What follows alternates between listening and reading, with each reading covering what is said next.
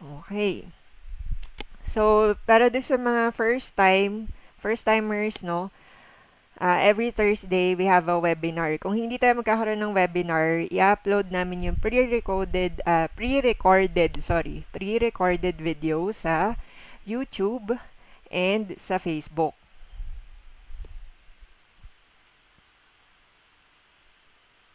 Ayan, sabi ni Ma'am, ay sorry po, nagkamali ng emoji. Sabi ni Ma'am Aida Amos. Okay. Ayan. Very ethical si Ma'am. O, diba? Say hello to your classmates. Ayan. Okay. Sige. So, continue natin yung ating topic for today. Okay. So, next slide. So, sa mga first time, no?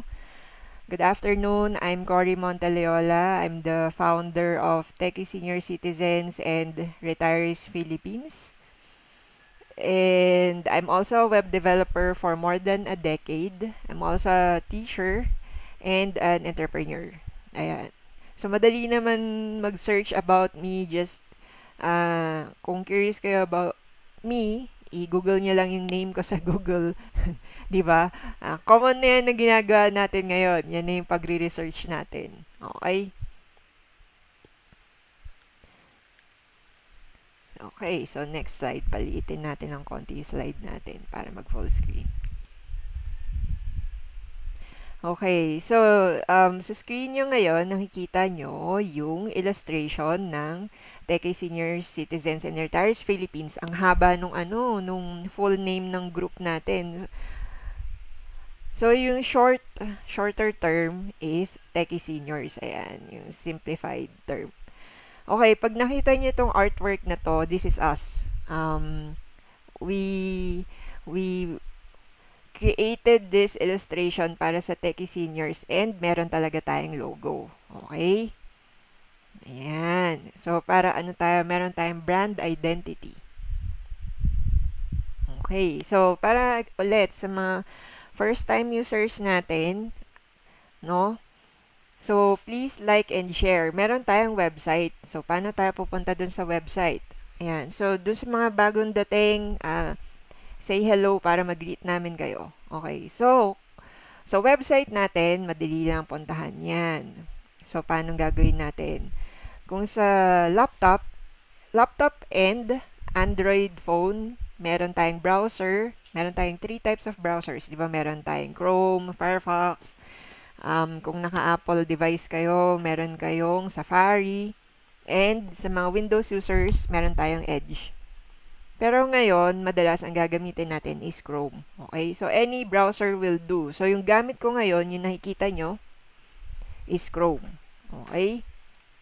So, para mapuntahan natin yung website, anong itatype natin? So, pinakamabilis kasi para matuto na rin kayo gumamit ng Google. So, tatype nyo lang, Techie Seniors. Okay, tayo yan. Yung techieseniorcitizens.com, ayan, tayo yan. So, meron din tayo Facebook, ayan. So, kung gusto nyo talagang i-type sa address bar ng browser, ang itatype nyo is techieseniorcitizens.com. Napakadaling tandaan. Dire-diretso, walang space, walang special characters. Okay, so hintayin natin mag-load. Ayan. So, pag nag-load yan, makikita nyo yung illustration na pinakita ko sa inyo kanina. And, meron tayong motto rito. Ayan, para sa mga seniors. Learning something new never gets old. O, diba? Ayan. So, sa tingin nyo, totoo ba yan? Totoo ba yan? Hindi porke nagkakaedad tayo ay humihinto na tayo sa pag-aral or pagtuklas. Ayan.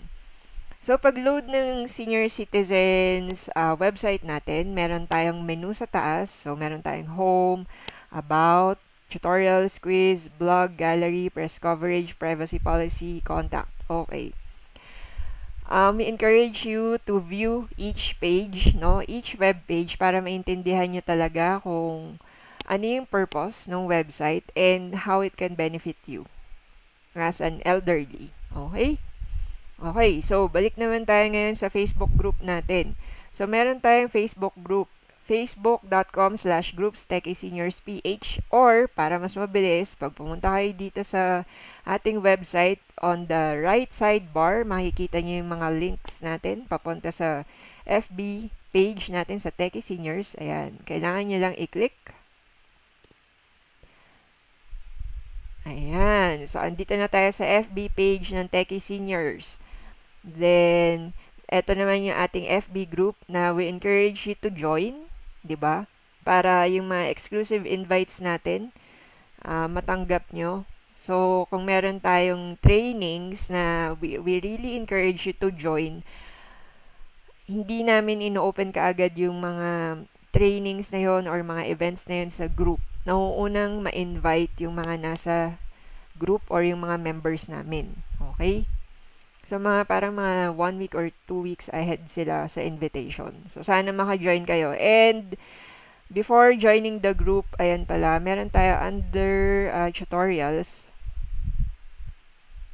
how to join the Techie Senior Citizens and Retirees Facebook group. Okay, meron tayo dito. Ayan. So, tinatarget natin mga Filipinos. So, to join the group, meron tayo ditong tutorial kung paano at ano yung mga questions na kailangan nyo sagutin. Again, mga seniors, you have to read. Ayan, meron tayong Filipino or Tagalog, no? At meron pang English version yan. You have to answer all 3 questions, otherwise you will not be approved. Okay? So, ayan, yung mga group rules natin, you have to agree kasi, di ba? Kung hindi kayo nag-agree, ibig sabihin, hindi namin kayo i-approve. So, hindi kayo magiging member ng Techie Seniors. Ayan. So, sa mga first-timers na magtatanong, meron bang bayad? Wala pong bayad. This is free. So, scam po ba to? Hindi po ito scam. You can ask our members, no, how it benefited them, and also, meron kaming good reviews sa ating Facebook page. Ayan. Oh, by the way, about reviews pala, no, leaving reviews. We hope that you can leave a review for our FB page. Diba? Leave a review for our FB page. Kasi, ayan, katulad niya, si Ma'am Paula Ventura, si Ma'am Wendy, Ma'am Jing. Okay. So, yung mga umattend na ng mga events namin before, nag-leave sila ng FB review to help other senior citizens na the FB page and the FB group is beneficial and hindi kami fraudsters. Okay? So, yan. So, sana matulungan nyo kami i-like. Pagkatapos nyo i-like yung Techie Senior Citizens FB page, you should also share it to your kumares and kumpares. Ayan. Para matulungan natin sila. Okay? So, let's go back to our slide. Ayan. So, tapos na tayo sa ating FB page. Ayan. So, let's mention or thank our partners, no? Thank you, Canva Philippines, for supporting our advocacy. Ayan. Thank you, Kairos IT Services, for the technical assistance. Ayan. So, if ever you want to become a partner of Techie Senior Citizens and Retirees Philippines community, just send us an email. Wala tayong problem. Okay, so habang naghihintay pa tayo ng more attendees, no, para sa mga first time attendees natin, explain ko muna kung ano ang purpose ng ating community. So, the Techie Seniors PH community is an online support group for seniors and retirees to learn more about the web and technology. So, it was formed on February 2018. Ayan, yung first event natin was held at UP Diliman National Engineering Center, di ba? So, internet usage yan. So, nakaka 2 years na tayo. Yay! Okay. So, ito yung some of the pictures, no, from our previous events. So, yung on the left side is our first event at Canva Makati. Ayan. Thank you, Canva. Thank you again, Canva Philippines, for sponsoring our event, no? And on the right side, thank you, Globe Philippines, Next Gen IT, and Mr. Kurt Silvano for supporting our advocacy. Ayan. Okay. So, kung curious kayo about the Techie Seniors, we encourage you to join. Okay, now, if you want to assess your digital literacy skills, we encourage you to take our internet usage quiz. So, paano? Pupunta lang po kayo dito sa ating website. Itatype nyo lang yung techieseniorscitizens.com, no? And when the website loads, just click on the quiz sa menu. Okay. So, makikita nyo, pag nag-load yung page, there is a certificate. Yes. Once you pass, ang passing score natin is 8 or above, no? Makakuha kayo ng certificate. So, paano kung ang nakuha niyong score is 7 below? Wala pong problem yan. You just need to retake the test as many as you want or as you need para kung gusto niyo, kung hindi kayo satisfied sa 80%, try nyo ulit para makakuha kayo ng 90% hanggang sa ma-perfect nyo, then you'll get your certificate, no? 80%, 90%, 100%, ayan. You'll get your certificate with your name on it. Digital. Ayan, digital tayo, hindi yan paper. So, you can share it on social media na talagang as a senior citizen, alam niyo yung basics ng internet. So, if you scroll down, we'll need to get your email address, of course, kasi saan namin papadala yung certificate nyo. Correct? Your full name, your age, you also have to agree that you are sharing your own information. Tapos, what comes after are the 10 questions that you need to answer correctly. Sana 10, di ba? Okay. So, mas maganda 10 talaga yan. Okay. So, ayan po, no? Marami na pong nag-take niyan. So, huwag kayong mag-alala kung di kayo makapasa sa first time. Wala pong mag-judge sa inyo. Importante makapasa kayo. At malaman nyo na, oh, ito lang pala yung skills ko sa internet. Or, tech savvy na kayo. Ibig sabihin, naka 100% kayo or 90%. O, di ba? Kailangan ano nyo talaga yan. Ipagmayabang nyo yan as a senior citizen sa Facebook nyo. Okay. So today, we also want to share now, we also have our own YouTube channel. So, punta lang tayo dito sa youtube.com, no? And we encourage you to subscribe. Ayan. So, once you have your Google account, automatically you have your YouTube account. So, tatype nyo lang dito sa search bar ni YouTube, yung Techie Seniors. Ayan. Okay, so si Techie Seniors, ayan, meron tayong 8 organic subscribers. Ibig sabihin, hindi yan fake. Okay? So, andito na lahat ng videos natin in the past. Ayan, nakita nyo naman, Techie Seniors Thursdays. So, this is our fourth run or episode ng Techie Seniors natin. We're also planning to have a podcast based on the recorded sessions, FB live sessions. Wow, okay. So, eto na naman. May mga newcomers na naman tayo. Good afternoon, Ma'am Vicky Carson Bernaldez. Okay, good afternoon, Ma'am Mona Uy Clasicas. Okay, don't forget to share our webinar today. Maganda yung topic talaga natin. Okay, so, ayan. In case na meron kayong difficulty in watching or listening to our webinar today, huwag kayong mag-alala. It will be uploaded to our YouTube channel and yung video for this FB Live will be available after. Okay. So, let's continue, no? Close ko na yung iba nating tabs para hindi masyadong mabigat sa ating resources, computer resources. Okay, here we go.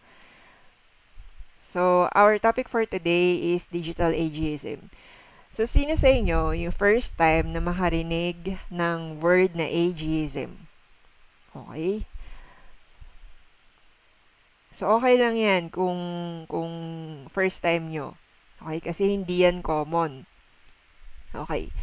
So, let's talk about the current situation for the seniors muna. So, the COVID-19 pandemic has put a spotlight on the lives of the senior citizens. Correct? Do you agree? yes, meron tayong mga emojis at the bottom. You can thumbs up, meron tayong heart, iba't ibang reactions, no? Good afternoon, Ma'am Rodora de la Serna Portera. Ayan.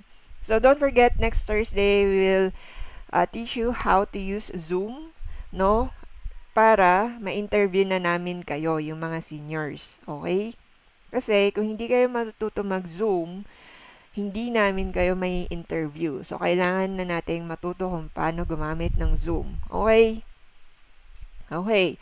So, seniors are one of the vulnerable age groups for this virus. Okay? So, alam naman natin lahat kung ano yung situation ng mga elderly for the COVID-19 pandemic. So, what we want to focus today is ano yung mga dapat natin bigyan ng focus at ano yung mga dapat nating improve, no? For the senior citizens. So, as a country, in the Philippines, are we doing a good job in caring for the senior citizens? Online or offline? Mas lalo ngayon na online, di ba? Kasi we're physically distant from each other. So, we need to utilize the internet, no? For you to order food, communicate with your relatives or friends, or order anything online, or apply for a job, no? Okay? So, next slide. So, of course, senior citizens use the internet too. Actually, may i-debunk tayong myth. Okay. So, ayan. Meron na tayong first question.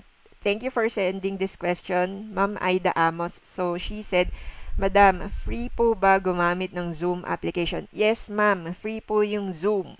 Okay? And kung gusto nyo na mas maunang matuto kung paano gumamit ng Zoom, you just need to search it on google.com and merong maraming results yan, lalo na sa YouTube, on how to install Zoom on your phone and on your laptop or desktop. Okay? Okay, so let's go back to our slide. So, seniors also use the internet too, no? Kasi baka iniisip ng mga ibang tao na porke nagkakaedad na hindi gumagamit ng internet. Sa totoo lang, 'di ba, mas marami pa nga kayong time kaysa sa amin eh. You have more free time. Kami as employees, kami, divided yung time namin in using the internet. You can use, sa mga seniors, you can use the internet more freely kasi mas marami kayong time, 'di ba? Ayan. So, nakikita nyo yung mga members natin. Ayan, sa picture, si Ma'am Melinda. And si Sir Oscar. Ayan, yung isa sa mga loyal members natin na umattend ng seminars namin sa PowerMax Center, Vertis North sa Quezon City. Ayan. Thank you, PowerMax Center. Na gumagamit naman talaga sila ng internet. Okay, so nakikita nyo si Sir Oscar, dalawa pa yung gadgets niya. Meron siyang cellphone and meron pa siyang tablet. Okay, ganun din si Ma'am Melinda kaso hindi lang nakuha yung picture niya. Picture ng cellphone niya. So, meron din. So, usually, ang mga tao ngayon, parang dalawa na yung device, no? Cellphone, basic na kasi yung cellphone talaga eh. So, kung may financial capability, no, na bumili ng another gadget, bibili yan, dapat for seniors ng mas maganda kung tablet. Kasi kung smartphone, medyo maliit yung screen, so mahihirapan kayo magbasa. Okay, so next slide natin. What are the digital challenges for seniors? Okay, good afternoon, Ma'am Peachy Valenciano. Ayan, good afternoon. Okay, so what are the digital challenges for the seniors? We have 5, no? Number 1, cost of the internet in the Philippines. Number 2, access to device and internet. Number 3, internet speed in the Philippines. Number 4, digital literacy. Number 5, digital ageism. Okay, good afternoon, Ma'am Rachel Agapito Huwab. Ayan, parang familiar sa akin yung name. Thank you for tuning in. I hope you can share our webinar now para yung mga kumare at kumpare natin mas maintindihan pa nila kung ano ang digital ageism, digital literacy, no? for seniors. Okay, so these are the 5 challenges for the seniors in this digital age. Okay. So, explain natin yan isa-isa. So, number 1, cost of the internet in the Philippines. So, nag-research ako sa 3 major networks na hindi ko i-mention kung ano, kasi alam naman natin kung ano yun. Kung monthly plan ang kukunin natin, ang lowest amount or lowest price of the internet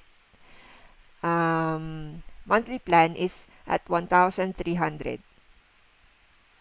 Ito, average highest is 3,000. Okay na kayo dyan. Mas mabilis na yon ibig sabihin. Okay? So, pag nakita natin yung cost, isa pa lang yan sa part ng digital accessibility, no, for anyone para makagamit talaga ng internet.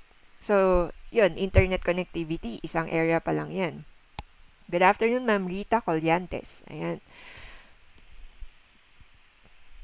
So, 1,300, di ba? Sana yung iba nating seniors, hindi na sila mismo yung gumagastos doon sa internet plan. Kasi kung kasama naman nila yung mga relatives nila or children nila at home, so malamang yun na dapat yung gumagastos, di ba? Okay, good afternoon, Ma'am Maria Victoria Canonizado. Ayan, dumadami na tayo. Okay. So, yun nga po. Kumbaga, hindi biro para sa isang senior citizen yung halaga or kailangan yung gastusin para lang magkaroon ng internet. Yan 'di ba, minsan mabagal pa yung isang network. So kailangan kung mabagal yung isang network, meron ka na namang network number 2 sa mobile phone mo. So magkakaroon ka ng mobile data, gagastos ka na naman doon, 'di ba? Yan. So, ayan nga sinasabi natin ngayon, yung gastusin. Okay. So, sana yung mga internet service providers dito sa Philippines, magbigay naman sila ng konsiderasyon sa mga senior citizens. 'Di ba? Ayan. Hindi ko alam kung paano, pero sa panahon po kasi ngayon ng pandemic, parang kailangan nila ng tulong nyo. So, baka mabigyan nyo sila ng any discount or consideration for the senior citizens using your service. Ayan. Baka naman. Ayan. Sa mga ano natin, popular internet service providers. Ayan. Yung big 3 natin. So, kung may isa man doon sa internet service providers na magkakaroon ng plan para senior citizens, ipopromote namin kaagad yan sa Techie Seniors, sa website, sa FB group, sa FB page namin. Ipopromote namin yan kasi you care, di ba? You care for the senior citizens. Okay? So, baka pwede yung matulungan yung mga senior citizens natin pagdating sa halaga or sa cost ng internet. Okay? So, isa pa lang yan sa gastos. Ito yung pangalawang gastos talaga para makapag-access ka talaga ng Facebook, kumbaga, kasi yun yung favorite mo, di ba? So, i-type nyo lang kung gusto nyo mag-comment anytime, pwede po kayong mag-comment para mabasa ko. So, yung second na gastos natin, one time lang naman. Kasi yung internet natin, syempre, depende sa plan nyo kung ang kaya nyo lang mabayaran once a week lang, 'di ba? Kunwari, mga 50 pesos a day. Yung 50 pesos parang abot na yun ng 3 days na plan sa ibang networks 'di ba? So yung second part ng gastos na isang beses lang naman ay yung pagbili ng gadget. Ayan. So yung tanong natin, meron bang senior citizen discount kapag bumili ng gadgets? Ayan. Yan ang hindi ko pa po alam. Ayan. Pasensya na. Pero kung meron dito na nakakaalam, feel free to comment, no, or send us an email na etong store pala na to, nagbibigay ng discounts para sa mga senior citizens. We will gladly promote your store, no, sa Techie Seniors para malaman ng mga senior citizens natin na matutulungan nyo sila. Okay? Sige. So, ayan. So, para para maliwanag po sa lahat, no, kailangan natin gastusan yung pambili ng gadgets, ng laptop, cellphone, tablet. Hindi naman po lahat ng tatlong yon kailangan yung bilhin. Isa lang naman po doon, either cellphone, tablet, o kaya laptop, makakapag-access na kayo ng internet or Facebook. Good afternoon, Ma'am Mary Ann Simbulan. Ayan. Sige. So, share po natin mga videos natin para malaman din ng other seniors. Now, so ayan, 'di ba? 'Yun ang mga gastos ng senior citizens. So ngayon, pag-usapan naman natin yung second challenge. O nga, nakabili na kayo ng gadget, meron na kayong internet plan. Ngayon, yung internet speed depends on your location. 'Di ba? So, mamaya, nagbayad nga kayo ng para sa internet, meron ng load o nakapag-plan na kayo. Ibig sabihin, nagbayad na kayo para sa internet, naka-connect na kayo. Sobrang bagal naman pala ng internet sa lugar nyo. Nako, pag ganyan na sobrang bagal ng internet sa lugar nyo, dalawa ang pwedeng mangyari dyan. Kailangan nyo pang magkaroon ng isang connection sa pangalawang klase ng internet service provider. So, ano ba yung mga sikat, syempre, na internet service provider sa Philippines? Ibig sabihin, meron tayong Smart, Globe, PLDT, Converge, di ba? Okay. So, yung challenge kasi sa Philippines is, meron tayong speed test na tinatawag. Kung ikukumpara natin sa ibang bansa, yung speed ng internet natin sa Pilipinas, medyo mabagal. Medyo mabagal yung sa Pilipinas. Ano yan eh? Parang common na yan eh. Okay, papakita ko sa inyo. Ano ang proof ko? Gaano ba kabilis ang internet sa Philippines? Okay, sorry, nagkamali po. Pabalik tayo dun sa slide. Wait lang po. Okay, medyo malayo na tayo.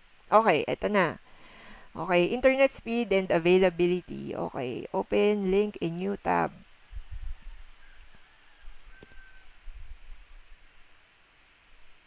Okay, so makikita nyo ngayon sa speedtest.net Global Index. Ayan na, Global Index, ibig sabihin, iba't ibang bansa ang kinukumpara dito.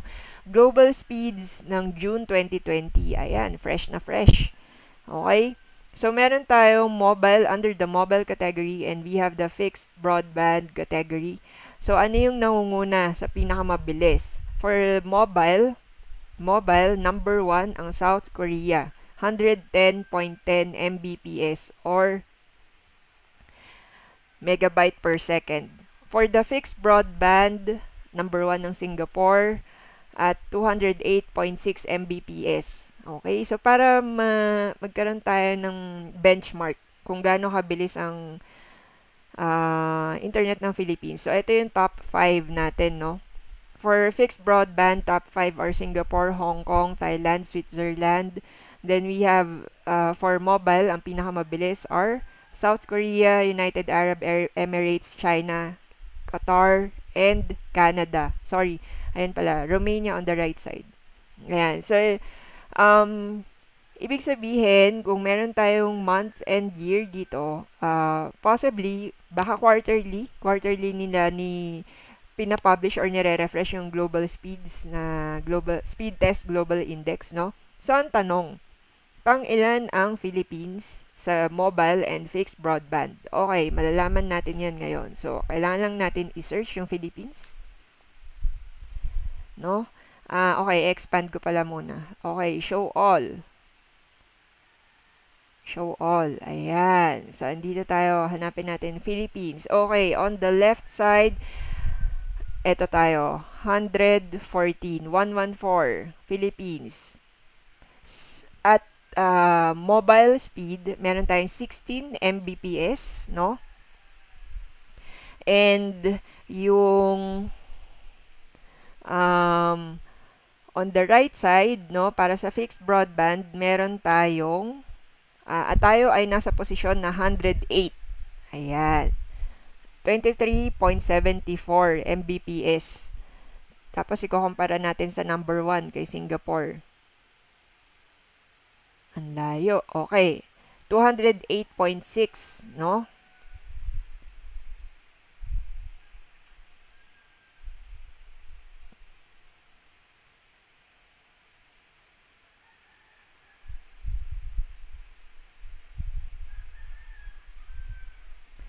Ayan.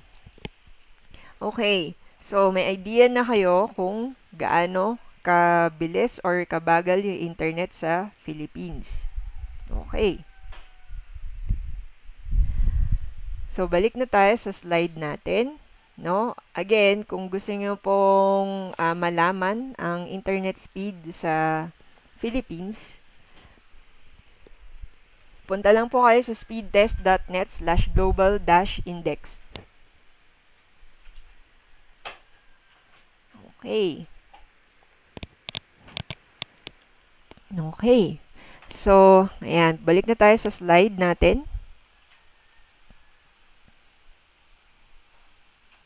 Okay. So, ayan. Meron tayong comment from Ma'am Aida Amos. Sabi niya, I don't know yet of any gadget stores who is giving discounts. 20% is just for food and medicines. Gadgets are considered as non-essentials. Oo nga. Talaga bang gadgets, non-essential ang gadgets?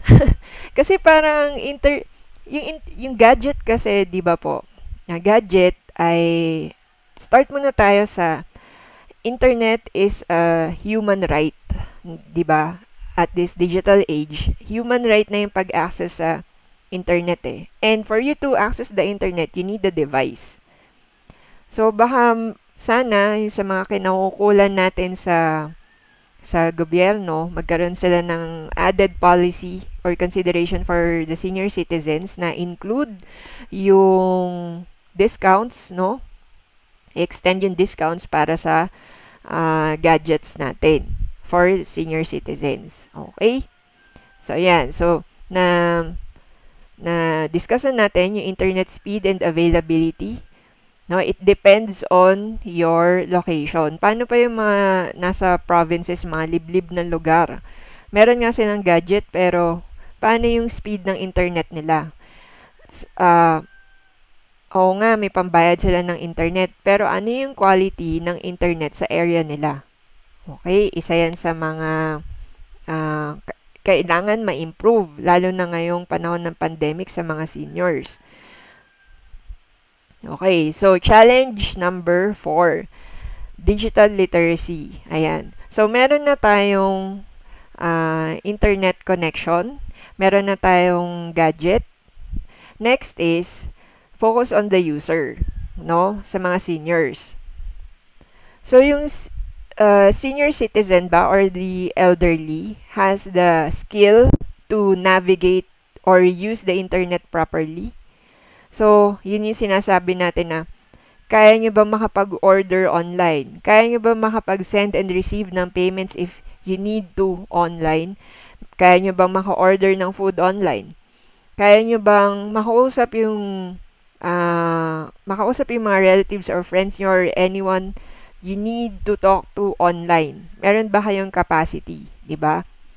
So, for example, syempre, mga seniors or elderly natin, madalas, you like going to church. So, for example, a member kayo ng choir. So, ngayong pandemic ba, nakakapag-practice pa rin ba kayo ng choir nyo? Choir members? Nakapag-practice pa ba kayo ng songs? Or hindi na kasi pare-pareho kayong hindi marunong gumamit ng internet? So, isa yun sa kailangan pagtuunan ng pansin. Yung digital literacy for senior citizens. Okay. So, ito. According to Ma'am Maan Pastor Mananzan, ayan, another FB comment. Non-essential nga ang classification unless may revision sa batas. Kaso ang congressman ng senior citizen passed away last week. Okay. Sorry po, hindi po ako aware dyan. At kailangan nating i-confirm yung balita na yan. Okay, so i-research natin yan, no? Thank you, Ma'am Maan Pastor Mananzan, para sa inyong comment. I-check natin yan, yung information about kay congressman. Okay? So, let's go back to our digital literacy. Now, about the topic of digital literacy, we have to understand, no? We have to understand ano ba talaga yung ibig sabihin ng digital literacy. So, we have a definition here based on the UNESCO, no? Ano ba yung UNESCO? Ito yung cultural arm ng United Nations. So, isa-search lang natin sa google.com yung UNESCO. UNESCO. Okay, UNESCO. So, yan. So, UNESCO is the short term for United Nations Educational, Scientific, and Cultural Organization. Okay? So, meron silang official website wherein you can visit unesco.org. Okay, pag sinabi natin .org, that stands for an organization. Okay. So, ayan. So, according to UNESCO, ito yung meaning ng digital literacy. So, digital literacy is the ability, digital literacy is the ability to access, manage, understand, integrate, communicate, evaluate, and create information safely and appropriately through digital technologies for employment, decent jobs, and entrepreneurship. Okay, medyo gusto ko yung parang nakukulangan ako dun sa may kulang dito sa definition ng digital literacy. Kasi parang hindi siya all-encompassing. For employment, decent jobs, and entrepreneurship. Syempre, yung mga ibang senior citizens, hindi na sila employees. Wala na silang jobs, and hindi sila entrepreneur. Diba? So, okay. So, yun yung first comment. Yung second comment is, ayan, meron pa namang second paragraph si UNESCO eh. So, second paragraph is, it includes competencies that are variously referred to as computer gadget hardware literacy. Okay. Information communications technology literacy, information literacy, and media literacy. Okay, ito medyo, pag binasa natin yung first and second paragraphs, parang na-cover no second paragraph yung wala sa first. Okay? Sige. So, medyo himayin lang natin yung second paragraph na dinidetalye niya doon yung mga types of literacies, no? So, pag sinabi natin competencies, these are the skills that you have, that you should have, no? Yung sinabi nga natin, computer gadget hardware literacy. Ibig sabihin, marunong ba kayong gumamit ng cellphone? Marunong ba kayong gumamit ng laptop? Marunong ba kayong gumamit ng tablet? So, ano yung hardware literacy? Pag on and off, pag increase and decrease ng volume, no? Pag charge ng cellphone, pag on and off ng Wi-Fi, pag on and off ng mobile data. So, yun yung mga examples ng hardware literacy, no? Na meron tayo. Paggamit ng keyboard or alam nyo ba kung saan kayo hindi, software level na pala yan. So, yun yung mga hardware literacy muna natin. So, pagdating dun sa information communications technology literacy, parang sabihin natin, halo-halo na kasi siya, information literacy and media literacy. Ibig sabihin kasi, nung information and media literacy, na discuss natin yan sa previous topics natin about fake news, no? For you, can you identify if it is a fake news or scammer ba yun? Ini-scam ba kayo? Or, is this a trusted source? Ayan. So, yun yung mga kailangan or skills na meron kayo. No? Pag sinabi naman natin na information communications technology, on the software level, kaya nyo bang gumamit ng Facebook? Kaya nyo bang gumamit ng messengers or other softwares or apps for communication tools or design tools? Katulad yan, nagtuturo tayo ng Canva, di ba? For you to learn how to design stunning images that can be shared on your social media. So, yun yung ibig sabihin natin. So, knowing the meaning, of digital literacy, kayo ba as an individual, masasabi nyo ba anong level ng digital literacy nyo? So, yun yung mga magandang i-check katulad ng sinabi ko kanina. Kaya nyo bang, kung gusto nyo mag-send ng greeting card kasi birthday ng isang relative, kaya nyo bang mag-create ng design sa Canva? Kung gusto nyo umorder online, makapag-order ba kayo sa McDonald's, sa e-commerce nila? Kung kailangan nyo mag-send or receive ng money, kaya nyo bang gumamit ng PayPal? So, kung mag-shopping ba kayo online, kaya nyo bang mag-shopping using Lazada or Shopee? Ayan. Salamat, Shopee! Ayan.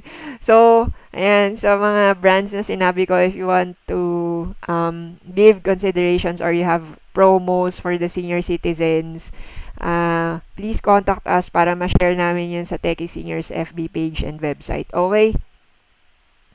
So, ayan. Ito na. Ito na yung medyo emotional part ng digital literacy.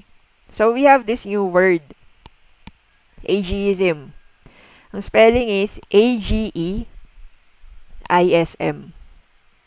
Another spelling is A-G-I-S-M. Ayan. So, ageism, also spelled ageism, is stereotyping, no? Stereotyping or discrimination or may prejudice against individuals or groups on the basis of their age. Ayan. So, para sa inyo talaga to. Okay? So, yun eh. Pag sinabi natin ageism, nagkakaroon ng prejudice, discrimination, stereotyping based on their age. Siyempre, sa senior citizens, 60 or 65 years old above, covered kayo neto. So, ano yung problem dun sa mas gawin nating specific yung ageism kasi maraming types ng ageism eh. So, gawin nating digital ageism. So, digital ageism is the exclusion or mistreatment of older adult in technology. No? So, ano ba yung mga examples ng digital ageism? So, una, meron tayong sinasabi kasi it's about age. Meron tayong dalawang terms ngayon. Merong digital native at meron tayong digital immigrant. Okay? Pag sinabi nating digital native, these are people who are born during the age of digital technology and therefore familiar with computers and the internet from an early age. So, ibig sabihin, ayan, tatagalogin natin. So, pagkapanganak nila or nung nagmulat sila, meron ng internet. Okay? So, yun yung mga digital native kasi pinanganak sila na meron ng internet. So, tayo, ano yung opposite ng digital native?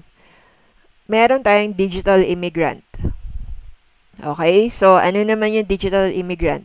A person born or brought up before the widespread use of digital technology. Or, generally, those born before the year 1985. Okay.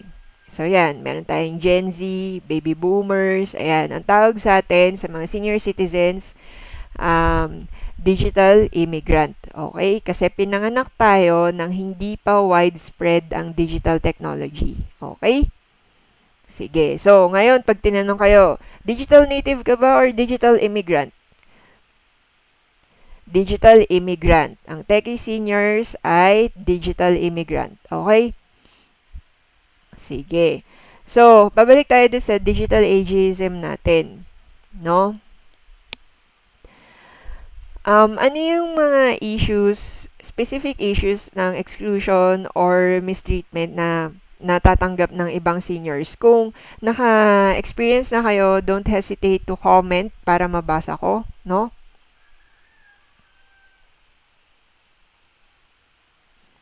Okay. So, dito, okay, eto may mga sasabihin akong sentences, pero huwag kayong magagalit sa akin kasi ito yung mga prejudice, mga examples, mga real-life examples ng prejudice or discriminations na natatanggap na isang senior citizens. So, ito, just because you are old or older does not mean you are stupid. 'Di ba? Ayan, ako, huwag kayong magalit sa akin. Pero yung iba kasi, yun yung nasa mindset nila, na porket may edad na, hindi na marunong gumamit, no? Or hindi na nag-aaral, mga ganyan. Or hindi na makasabay. Okay? Sige. So, meron pa dyan, na sana, nagte-take advantage dun sa mga senior citizens na hindi magaling sa internet by sana hindi naman kayo mabiktima, no, ng mga scams nga na offeran kayo ng ganito ganyan, no? So para silang mga predators kasi nga weak kayo parang ganun, 'di ba? Medyo naglalag nga yung mga elderly pagdating sa internet usage. So, yung mga ibang scammers or fraudsters or predators, no, iti-take advantage yung kahinaan nyo para mag-benefit sila. So, kaya nga tayo nagkakaroon ng Techie Seniors and webinar para maiwasan mangyari yun. Kasi nga, natalakay natin sa Techie Seniors episode natin about cybercrime during the pandemic.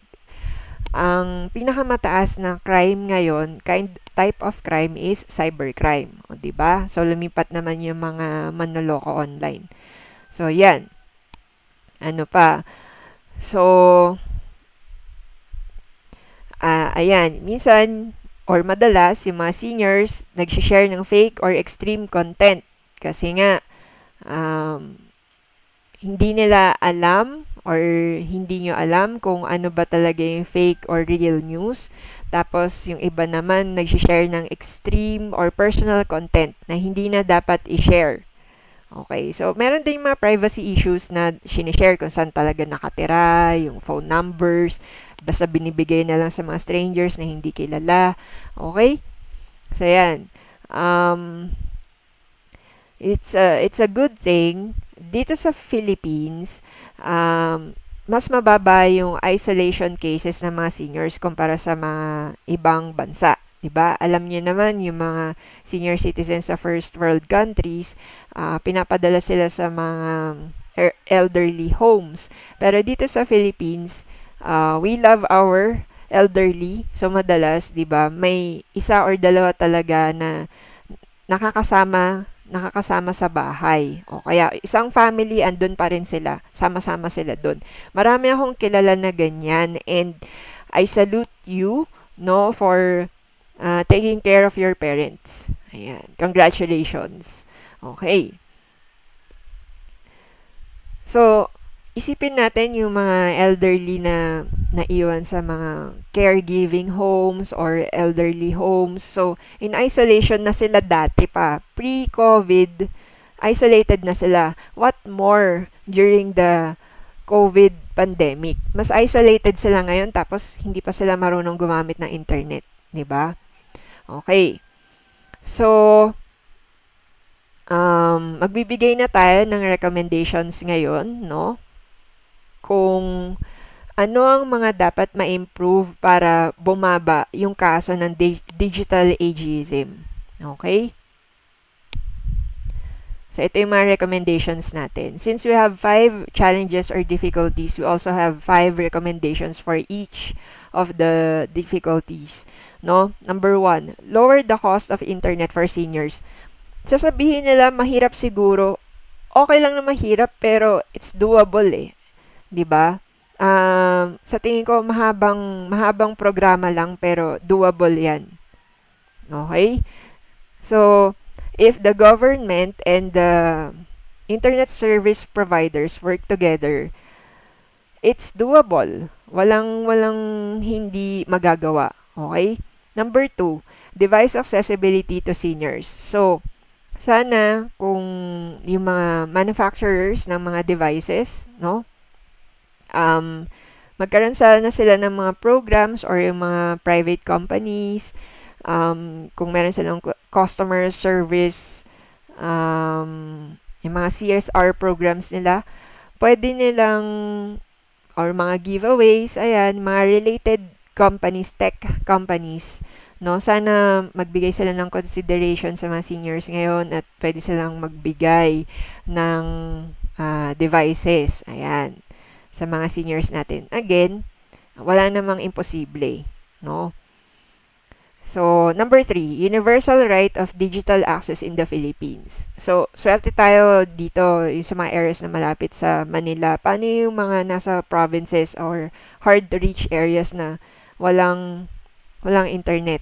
So, wala na nga silang parang TV stations. Mahirap na silang magkaroon ng TV. Paano pa kaya ang paggamit ng internet? Okay? So, number 4, remove systemic and individual barriers for digital literacy. So, sana mas dumami pa yung katulad ng Techie Seniors na nagtuturo ng digital literacy or technical skills for seniors. Okay? So, pag sinabi nating systemic, ibig sabihin system-wide. Kasi madalas, ang problem ngayon is mas yung mga programs from the government or from private companies, parang minsan lang or hindi kasing rami ng mga technical or digital programs for millennials, parang ganyan, 'di ba? So, bakit yun yung isa yun sa question ko eh. Bakit na left behind ang mga seniors considering that their children, if they go to work, yung mga grandchildren, inaalagaan yan ng mga senior citizens. Tapos yung mga senior citizens natin, 'di ba? Kulang yung skills nila for digital navigation. So, yung lack of skills ng senior citizens in case na sila yung nag-aalaga sa anak nyo or granddaughters, no, or grandkids, grandchildren. So, naipapasa nila yon sa mga apo nila. So, paano yan? 'Di ba? So, sana mas maraming programs for senior citizen digital literacy. Okay?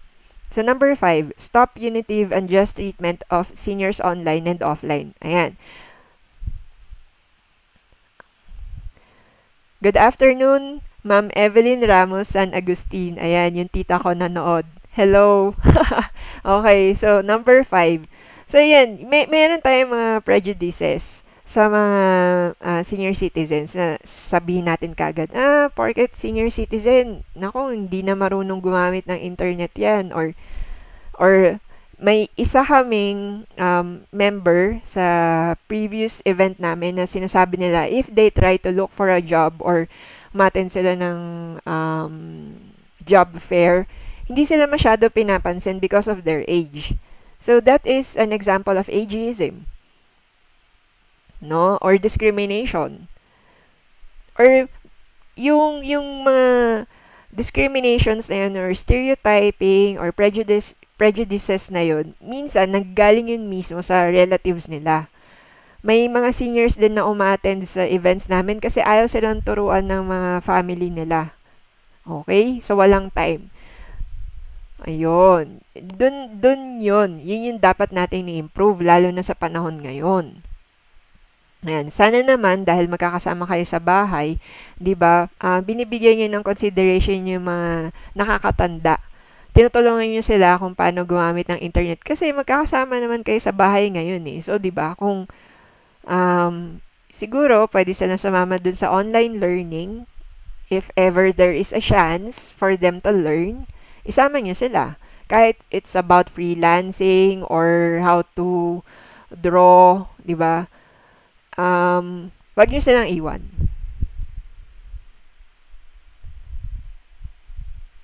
Okay. So, ayan. So, as a summary, today, we learned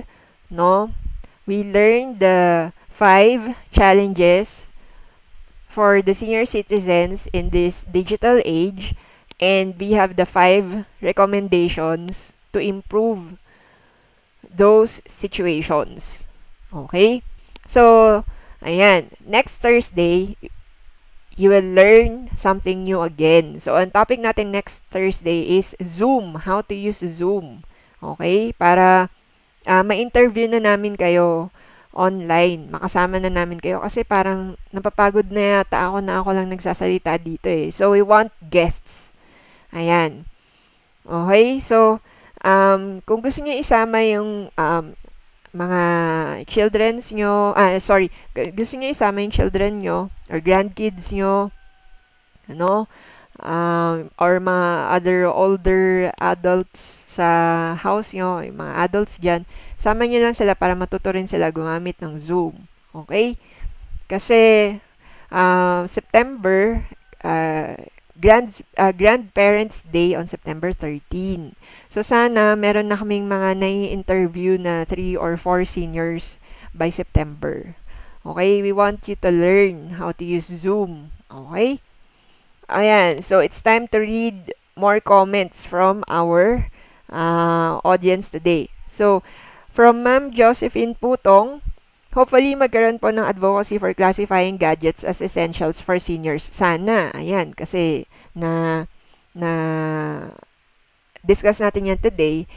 And you should also share this webinar para makarating ito sa kinaukulan. Kasi kung hindi nyo i-share, hindi kakalat yung idea, diba? So, tayo-tayo lang yung nag-uusap. Okay, so mamaya, merong caring politician dyan na gumawa ng suggestion or magkaroon ng recommendation to focus on the needs of the senior citizens during the pandemic, no? Okay, another comment from Ma'am Josephine. Senior Citizens Party List Representative Francisco Datol Jr. died of COVID-19 last Monday. Okay. So, kailangan pa rin nating i-confirm yan, no? Kung ano yung source. So, later on, magpo-post tayo ng source, no? Or pwede nyo i-share. Ayan. Pwede nyo i-share sa Facebook group natin yung news about Party List Representative Mr. Datol. Ayan. In case na totoo po ito, ayan, nakikiramay po kami sa family niya.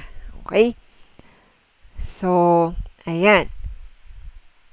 If you have any questions, sige, maghihintay pa ako. Otherwise, no? Thank you for tuning in today and see you next Thursday for another learning session. Ayan. See you next Thursday, Techie Seniors. Ayan. Zoom tayo next week. Okay. Join our Facebook group. Don't forget, ha? Join kayo doon sa Facebook group natin. Okay. Bye. Techie Seniors.